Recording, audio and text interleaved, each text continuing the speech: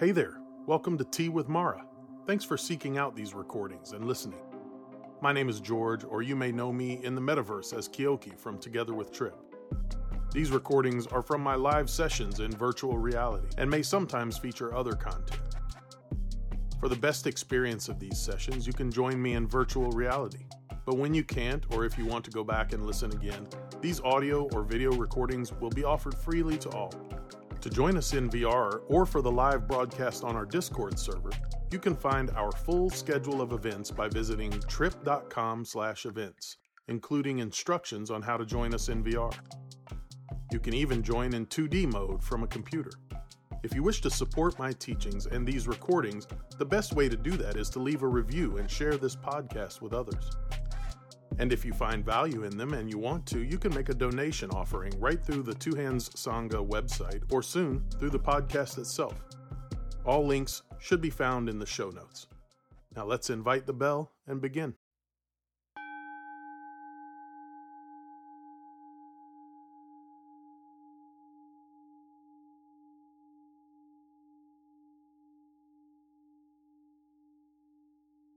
Good evening and welcome to Two Hands Sangha, January 21st, 2024. Thanks for being here and tuning in or listening or watching later on, whatever the case may be. And hopefully the volume's, it looks like it's good. A couple of weeks ago, I received something that I ordered online. I'm kind of a nerd and a comic book kind of guy, and I'm into all sorts of things like that, and or at least I was when I was younger.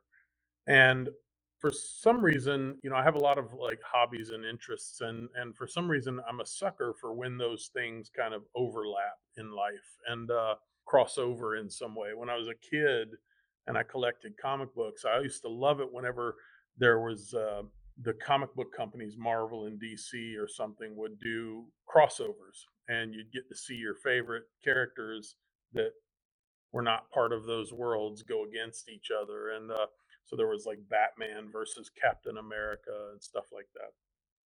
And one of my all-time favorites was Batman versus Grendel. But I don't know if it's because of that or just that's incidental, but I love when my areas of interest kind of overlap. And as such, I'm a complete sucker for any kind of Buddha statue that is also a character from like Star Wars or something like that. So at home on my desk or on one of my altars, I have Buddha statue that has the helmet of Boba Fett. I have, like a skeleton that's meditating, which I really love that one because it reminds me of impermanence and that life is short. And then while I was in VR one day playing a game, it got broken and the head broke off. So now it's even more representative of impermanence to me. I just put the head in his lap, and that's that. And so, and from having been here for years that we've had many different Buddha statues, and they've gotten broken or different things happen, and we just keep right on using them because we're not worshiping a statue. We're if anything, when a statue breaks, it's a nice way of recognizing that everything is impermanent. So I also have a Homer Simpson meditating on a donut instead of a lotus.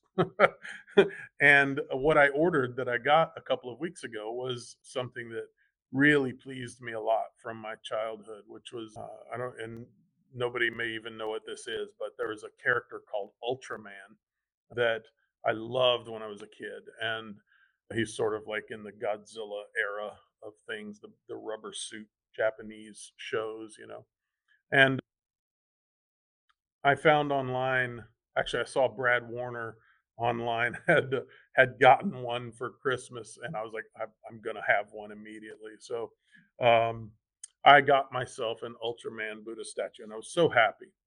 And as a bonus, he's holding one hand up. Buddha statues usually have mudras or hand gestures or different things like that. And in this one, the Buddha's the Ultraman Buddha is holding up a peace sign with this hand, and the other hand, which is normally held palms outward in front of his legs, facing down, is flipping a bird. So it's like even more irreverent, which I like. Um, but I really loved it, and I got that. And this morning, I was at a loss as to what I wanted to talk about tonight. And I was sitting at my desk, and I was staring at my, sort of like, uh, staring at a blank page, but it was my desk I was staring at. And I was sitting there thinking, what do I want to talk about tonight? And I was really kind of trying to spin, as I mentioned earlier, something off of a topic that carried from this week, but it wasn't coming to me. And I was sitting there looking at that statue, and I started smiling because he was flipping me off. And I thought, how often we say that the Buddha said not to build statues in honor of him, but instead he suggested that we practice what he taught. And suggesting that he was against statues, which isn't exactly true. He did allegedly say that a great way to pay homage to him was to practice what he taught. But he didn't explicitly say, don't build statues that I'm aware of. I couldn't find any proof of that in the Pali Canon. And you hear all the time, though, that he did. And I can't find any proof of it. And I find a lot of people saying that he didn't say that. The truth is, we don't know, because we don't know what the Buddha said. We only know what we think he said. We know what those intelligent monks wrote down 500 years after he died. But people sometimes assume that he was against any sort of worship to objects or even to him. And I guess if we could ask him today, he would probably say, yes, that's right. But it wasn't explicitly stated. And that's because it really wasn't an issue in his time. They just didn't do that. They didn't build statues to men like him in his time. Western teachers, myself included, have been guilty of sort of perpetuating this idea that he said not to build statues for him, when really what he said was a little different than that. People didn't even start building statues in honor of the Buddha for hundreds of years after his death, his parinibbana. And instead, what represented the Dharma that they would look at or use for inspiration, because that's how we use the Buddha statue, as inspiration, right? And sort of as reverence, or to pay appreciation to the practice. And the things that they use and they're still using today is the Dharma wheel. You might see that somewhere. Very common in his day was more of the footprint of the Buddha. There's this, if you go, it's one of my favorite things too, is these places in the world. They're all over the world where you can go and you'll see they have some thousands of year old footprint that's in stone, and it was obviously made that way. It's not a real footprint. But it'll have a flower in the middle of the footprint, indicating there's a story about him when he was born. He took steps and flowers bloomed wherever he walked, and all of that. So, we also mostly don't believe that that was true, of course, but it depends on who you ask. So all of that stuff tonight kind of had me thinking about Buddhist statues and idol worship and all of those things. And I thought that we might look into a sutta called the Dhammacetiya Sutta, Dhammacetiya Sutta, from the Majjhima Nikaya. It's Majjhima Nikaya 89. And we'll get as close as we could, perhaps, to what he said on the topic of actually worshiping him. The name of the sutta is a compound word that obviously means Dharma, reality or truth or teachings. And then Cetiya, which is something like shrine or stupa. So it's the title, Dhammacetiya Sutta, means the teaching of the monuments to the Dharma, or shrines to the Dharma. And this is a great topic because it's one of the most common questions that I get asked as a teacher is, do Buddhists worship the Buddha, or do Buddhists worship the Buddha statue, or something along those lines, some variation? And the short answer is no. So it's like, nope, thanks for coming to my TED Talk and we're done. But we'll go further than that. So the sutta, I'm going to read to you and I'll comment on it throughout, as we do sometimes. It starts out like all suttas. It says, thus I have heard. At one time, the Buddha was staying in the land of the Sakyans, near the Sakyan town named Medalumpa, which always makes me think of Oompa Loompas. But at that time, King Pasenadi of Kosala had arrived at the town on some business, and he addressed his general, who was named Digha Karyana. He said, "My good Karyana, harness the finest chariots. We will go to a park and see the scenery." And the general says, "Yes, Your Majesty." And he harnesses up the chariots and informs the king, "Sire, the finest chariots are harnessed. We may go at your convenience." And the king mounts his carriage, and along with other fine carriages, they set out at a full royal pomp from the town, heading for the park grounds. He went by carriage as far as the terrain would allow, and then he descended and entered the park on foot. As he was going for a walk in the park, he saw the roots of trees that were impressive. So big, giant trees with big areas at the base, and inspiring, quite quiet and still, far from the noisy crowd, remote from human settlements and fit for retreat.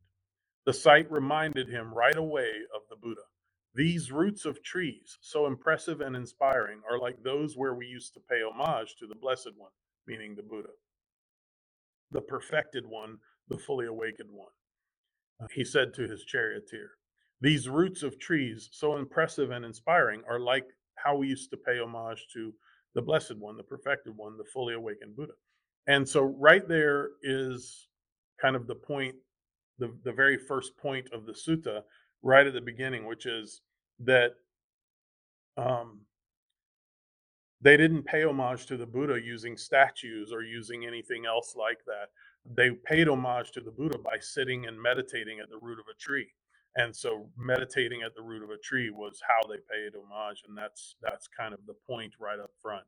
Um, so he says, "My good Karyana, where is that Buddha at present? Where is the Blessed One at present?" And he says, "Great king, there is a Sakyan town nearby named Metalumpa, and that's where the Buddha is now staying." And I know you're probably also thinking about Oompa Loompas now too. But he says, "That is where the Buddha is now staying." He says, "How far away is that town?" "Not far, king." And he says, "We can leave now and be there while it's still light. It's 3 leagues away." And he says, "Well, then harness the chariots and we shall go to see the Buddha right away." So he goes and sees these beautiful, spaces to sit and meditate, and it makes him think of the Buddha. And then he thinks, "Well, heck, I can go see the Buddha. Let's go see him." And he kind of decides on a whim. He's like, "Road trip," and then they're off to see the Buddha. And so he says, "Well, then harness the chariots and let's go." And he says, "Yes, Your Majesty." And he harnesses the chariots again. He informs the king, "Sir, the chariots are ready. We may leave at your convenience again."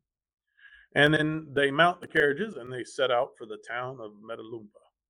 He reached the town while it was still light, and he heads for the park grounds. And the park is where the Buddha stayed. You can imagine just a nice, quiet, clean forest.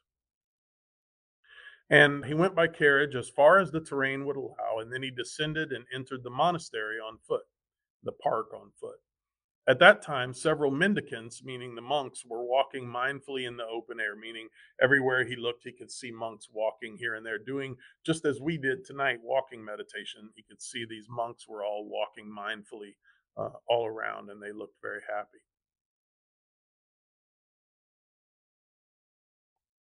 And so King Pasenadi of Kosala went up to the monks and said, "Sirs, where is the Blessed One at present, the perfected one, the fully awakened one? I want to see him." The great king, or they say, "Great king, that's his dwelling over there with the door closed. Approach it quietly without hurrying. Go on to the porch and clear your throat, and then knock on the door with the latch. The Buddha will open the door." So that was the custom. Anytime they went into a room, if the door was closed, they would clear their throat before entering the room to let somebody know they were coming in, so you didn't startle anybody or have accidents or anything like that. The king right away presented his sword and his turban and his emblem to the charioteer, all of his stuff to the charioteer, who thought Now the king seeks privacy. I should wait here. And the king approached the Buddha's dwelling, cleared his throat, knocked, and the Buddha opened the door. King Pasenadi entered the dwelling and bowed his head at the Buddha's feet, caressing his feet, covering them with kisses, and pronounced his name. Sir, I am King Pasenadi of Kosala. I am King Pasenadi of Kosala. And the Buddha is kind of like, And he says, Great king, for what reason? Now they're old friends, by the way. He says, Great king, for what reason do you demonstrate such utmost devotion for this body? Meaning, he says for this body, not for me, because he's not enforcing a sense of self. He's enforcing the fact that this body is just a body. And he says, why are you worshiping this body? And why are you conveying your manifest love? And he says, Sir, I infer about the Buddha from the teachings. The Blessed One has been fully awakened. His teachings are well explained, and the Sangha or community is practicing well. It happens, sir, that I see some ascetics and Brahmins leading the spiritual life. Ascetics are practitioners or monks or holy men, and Brahmins is another way of saying the same thing. Could mean a holy person in any faith. And he says, Sir, it happens that I see some of these spiritual men who are spiritual only for a limited time in their life, 10 years, 20 years, 30 years, or maybe 40 years. Sometime later, you see them again, and they are nicely bathed and anointed, dressed well, with hair and beard dressed. They amuse themselves, supplied and provided with the 5 kinds of sensual stimulation: eyes, ears, nose, and all of that. But here I see the mendicants or monks leading the spiritual life, entirely full and pure, as long as they live to their last breath, meaning they never quit practicing. They always are devoted to this practice. I don't see any other spiritual life anywhere so full and so pure. That's why I infer about the Buddha from his teachings. So first of all, on that, the Buddha is saying, hey, you don't need to be worshiping my feet, kissing my feet. What are you doing? And second, he's pointing to the fact that, he's not reinforcing a self. He doesn't think of himself in any special way. And he's saying you shouldn't either. And the king is pointing to the fact that he's never seen a practice that has worked so well that people stick with. So it goes on, and it says, the Blessed One is a fully awakened Buddha. The teaching is well explained. The Sangha is practicing well, and this gets repeated frequently. Furthermore, kings fight with kings. Aristocrats fight with aristocrats. Brahmins or monks fight with Brahmins, or holy men fight with holy men. Householders fight with other householders. A mother fights with her child, a child with her mother, father with child, and child with father. Brother fights with brother, brother with sister, sister with brother, and friends fight with friend. But here I see mendicants who live in harmony, appreciating each other without quarreling, blending like milk and water, and regarding each other with kindly eyes. I don't see any other assembly elsewhere that is so harmonious. Again, pointing to the fact that this practice seems to lead to true happiness here in this lifetime, and that they're living it, and they're the living, walking embodiment of this practice. So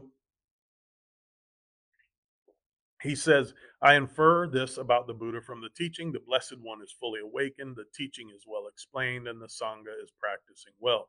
Furthermore, I have walked and wandered from monastery to monastery, from park to park. I have seen some ascetics and Brahmins who are thin, haggard, pale, and veiny, hardly a captivating sight, you'd think. And it occurred to me, clearly these venerables lead the spiritual life dissatisfied, or they are hiding some bad deed that they've done. That's why they're thin, haggard, pale, veiny, and hardly a captivating sight. I went up to those venerables and said, why are you so thin, haggard, pale, and veiny? Hardly a captivating sight. And they say, we have jaundice, great king, but I see many mendicants here who are always smiling and joyful, obviously happy, with cheerful faces, living relaxed, unruffled, and surviving on charity, their hearts free as a wild deer. And it occurred to me, clearly these venerables have realized a higher distinction in the Buddha's instructions than they had before. And And he says that's why they're smiling, and it goes on and repeats that whole thing. So he's saying that the monks that have been learning with the Buddha have learned something that some other monks haven't, and that they're truly happy in this practice, whereas some of the monks are just going through the motions and not doing too hot with it. So he's pointing to the fact that uh, you can still practice these things and not do well, and that really dedicating yourself to the practice is leads to happiness. Another really important part of that section is happiness. There's this myth that monks aren't supposed to be happy; they're supposed to be really serious or steadfast, and I get why, but all the monastics, I should say, that I've ever met, monks and nuns alike, they're always very happy. And it hasn't always been that way. Sometimes they are quite serious, especially in certain countries. But in the time of the Buddha, his practitioners who were really doing well were very happy, and the all throughout the Pali Canon, it talks about monks smiling and joyous and happy, and so if you see these like super serious monks, they may not be doing what they're supposed to do. Is kind of the point here, and it's a reminder that we can do this practice and that it should be joyful. It should be very uplifting and happy and all of that. And if you're not acquiring that kind of happiness, then there's work to be done, I guess. So he goes on and he says, I infer this about the Buddha, goes through the three things again. He says, furthermore, as an anointed aristocratic king, I am in the position to execute men, fine men, or banish men who are guilty. Yet when I'm sitting in judgment, they interrupt me, and I can't get them to stop interrupting me and wait until I've finished speaking. But there have been here mendicants while the Buddha is teaching an assembly of many hundreds of men, and where they were, there's about 1,300 monastics in this community. Um, and he says there is no sound of his disciples coughing or clearing their throats. Um, Once it so happened that the Buddha was teaching an assembly of many hundreds, and one of them cleared his throat, and one of their spiritual companions nudged them with their knee to indicate, "Hush, venerable, don't make a sound. Our teacher, the Blessed One, is teaching." And it's not, I don't want that to come across sounding like you're not supposed to speak when the teacher is teaching, although that is polite and respectful to do during Dharma talks, to not talk or not make noise, so that everybody can hear. But it's not any kind of reverence for the teacher. It's more a reverence for the teaching. It's more being quiet so that you can hear the teachings of the Dharma, not being quiet because that person on the podium deserves to be heard or whatever. Although in the Buddha's time, of course, he was somebody who deserved to be heard, but that's not what the point of the teaching was. Um, he says, so I've noticed how incredible and how amazing and how he can hold an assembly, and they are so well trained without rod or sword. In other words, there's no physical force or discipline that's keeping them in line and keeping them quiet. It's all done by respect for the teachings, and respect for the teacher. So the point being, monastics are respectful to the teacher and the teachings. And he goes on again. He says, so I infer this about the Buddha and the teachings. The Blessed One is fully awakened. The Buddha, the teaching is well explained. The Sangha is practicing well. And he says, furthermore, I've seen some clever aristocrats who are subtle, accomplished in the doctrines of others, hair splitters. You'd think they live to demolish convictions with their intellect. They hear, so gentlemen, that ascetic Gautama, which is the Buddha, will come down to such and such village or town. They formulate a question for the Buddha, thinking, we'll approach the ascetic Gautama and ask him this question. If he answers like this, we'll refute him like that. And if he answers like that, we'll refute him like this. When they hear this, that he has come to town, they approach him. The Buddha educates, encourages, fires up, and inspires them with a Dharma talk. They don't even get around to asking the question to the Buddha. So how could they refute his answer? And so it goes on, it says, invariably they become his disciples. So he goes on and repeats all the stuff again. So that one, he's talking about how these men that go to the Buddha with the intention of discrediting him or making him look foolish or asking questions that are dumb, or whatever. They never even ask the question because they listen to him and they're so fired up and excited by what they hear, they lose the question and they get interested in the Dharma instead. And and I know what that's like as well because I've been at places with great teachers like Thich Nhat Hanh, and I've had the opportunity to ask a question, and I could never think of a question to ask. And I'm a Dharma nerd with lots of questions, but I can never think of one to ask when the time comes. Somewhere early on, I learned this thing of like, you shouldn't ask a question that's not worthy of the teacher. In other words, you don't say, I don't know, I can't think of a question right now that would be a dumb question to ask, but that you shouldn't ask a question not worthy of the teacher. This is your one time to talk to the Buddha or whatever great teacher it is. Ask something that's meaningful and that's going to help your practice, and use that time wisely, in other words. And when I've had chances like that, I couldn't think of a question that mattered enough that I should use up time that somebody else might have a greater question. So that's kind of what he's talking about here.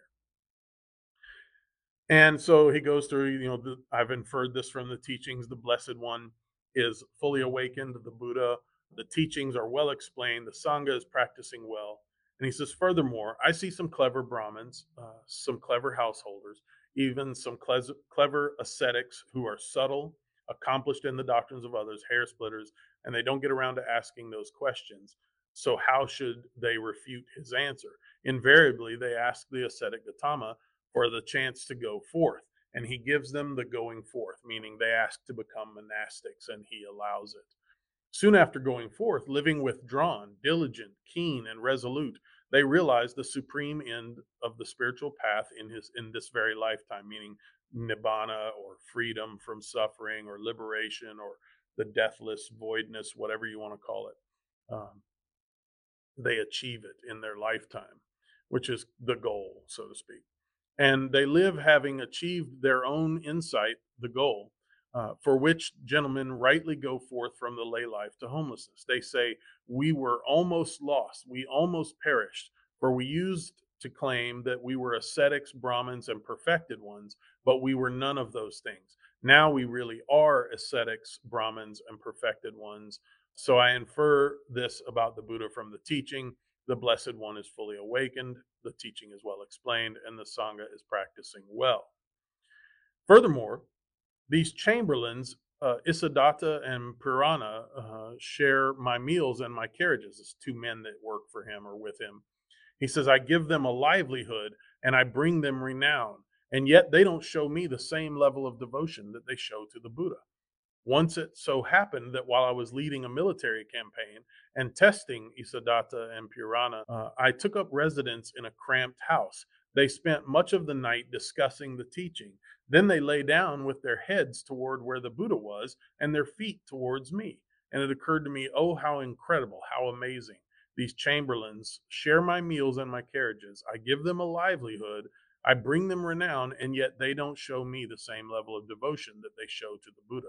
Clearly, these venerables have reached a higher distinction in the Buddha's instructions than they had before. So I infer this from the Buddha's teaching, and he goes through the whole thing again. So with that one, he's saying how the custom, there's an old Indian, it's not even a Buddhist custom, but there's an old Indian custom where when a teacher is speaking, or anyone, just out of respect, you don't point your feet at that teacher. You may have heard that if you go to like Buddhist, you go to Buddhist, I do not care. You go to those things, and you're not supposed to point your feet. You stick your feet out towards that person. And it's just a sign of respect in that culture at that time. And so even to this day, if you go to a monastery on a retreat or something, it's nobody's going to say anything to you. Maybe at a Thich Nhat Hanh one they might have, but they'll do it very sweetly. But they won't say anything. They'll just remind people that it's customary to sit a certain way or whatever. And that's usually with your feet not facing the teacher. So here he's lamenting. He's like, I'm their boss. I pay their paycheck, and they don't even give me respect. I could force them to do this, and they don't do it. They won't do it. They put their head towards the Buddha. And again, wherever the Buddha was, that was the direction that they would face their beds. And that's just another way of saying that they're dedicated to him, not to money or things or whatever. And he says, furthermore, the Buddha is an aristocrat, and so am I. The Buddha was a prince who renounced his throne. And he says, the Buddha is an aristocrat, and so am I. The Buddha is Kosalan, and so am I. The Buddha is 80 years old, and so am I. Since this is so, it is proper for me to show the Buddha such utmost devotion and demonstrate such friendship. And so he's kind of wrapping up his talk, and he says, well, now, venerable sir, I must go. I have many duties and much to do. And the Buddha says, please, great king, go at your convenience. Then King Pasenadi gets up from his seat. He bows respectfully, circled the Buddha, as was a custom, keeping him on his right before leaving. Soon after the king had left, the Buddha addressed the mendicants, the monks of the Sangha, and he said, monks, before he got up and left, King Pasenadi spoke about shrines to the teaching, monuments to the teaching. Learn these shrines to the teaching well. Memorize these shrines to the teaching. Remember these shrines to the teaching. These shrines to the teaching, not the teacher, these shrines to the teaching are beneficial, and they relate to the fundamentals of the spiritual life. That is what the Buddha said, and satisfied, the monks approved of what the Buddha said. So he didn't say don't build a statue, but throughout the whole thing, he never referred to himself as the focus of these things. He referred to the teachings as the focus. When he did refer to himself, he referred to it as this vile body. I don't think I mentioned that, but he kind of referred to it as like this, gross bag of flesh. Which is a whole other teaching, and teaching in Buddhism of not self and of impermanence and all of that, says that, these bodies that we worship, usually sexually or whatever, they're just bones and flesh and, pus and blood and all of those kinds of things. And so he's referring to that. He didn't say don't build a statue, but the whole sutta is about how to properly practice and all the benefits that we get from doing so. And it's not really important to this particular lesson, but it's interesting to note that according to in the commentaries about this story, that same day when he came in to see the Buddha, the king gave all of his royal rings and his crown and his, all of his stuff. He gave it to his general before going into the monastery, and he said, I'll be back, And his general, at some time earlier on in his reign, the king had ordered the execution of one of the general's relatives for some infraction or whatever. As he said during the sutta, I have the power to execute men. And presumably the person had done something deserving of that according to the laws or whatever. So while he was in there hanging out with the Buddha, the general took his belongings and gave them to the king's son. And the king's son killed his father and took over the king's position. And that day that he visited the Buddha was his last day. And at least he got to spend his last day with his friend, the Buddha. But so I mention this only because it kind of underscores the thing about how ruling with force doesn't usually end well, which applies to our society in a lot of different ways. If you imprison people, if you have police brutality, or any of those kinds of things, then, or just ruling class or whatever, inequality, things like that. Those things, if you take advantage of that, it's not usually going to end well for you. So it's that story, while it's really not part of the sutta, it underscores the importance of leadership and kindness and love. So anyhow, those moments where he referred to all those different monuments of the Dhamma, the Buddha told the monks, said, learn these, master these, and remember these. And those things were respect, friendship, discipline without the use of force, discipline through respect for the teachings, through ardent practice, through happiness, or also happiness. and also sticking with practice and being dedicated to the practice itself, among other things. So not to monuments or stupas or statues, but to the practice itself. Um, so every time you meditate or practice mindfulness or embody these qualities, then you're paying homage to the Buddha as he said to, by practicing what he taught. And you don't need a statue. And if you have a statue, he can have an Ultraman helmet on or a Boba Fett helmet. He can be flipping a bird. You can break his head off and put it in his lap.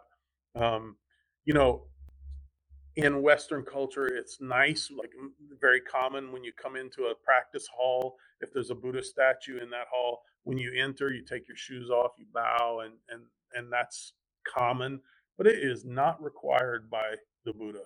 Um, and if you do it, you're not doing it to the statue, you're doing it to the practice and the teachings that you're there to learn. So that's something really good for us to remember. And Bree and I, one time we went to the Breathing Heart Sangha downtown. Al Lingo runs that sangha. It's a Thich Nhat Hanh group. And we went and we loved it. And one time I went there, and he had in the middle of their rug, similar to what we have here, he had the candles out and all of that. And he had this smashed up plate laying there. It was like some sort of decorative plate that had been broken into several pieces. And I asked him, I already knew the answer before I asked it, but I said, what gives? And he said, oh, well, that's been on my wall. It's some Buddhist plate that he got for something, somewhere, some decorative thing he got.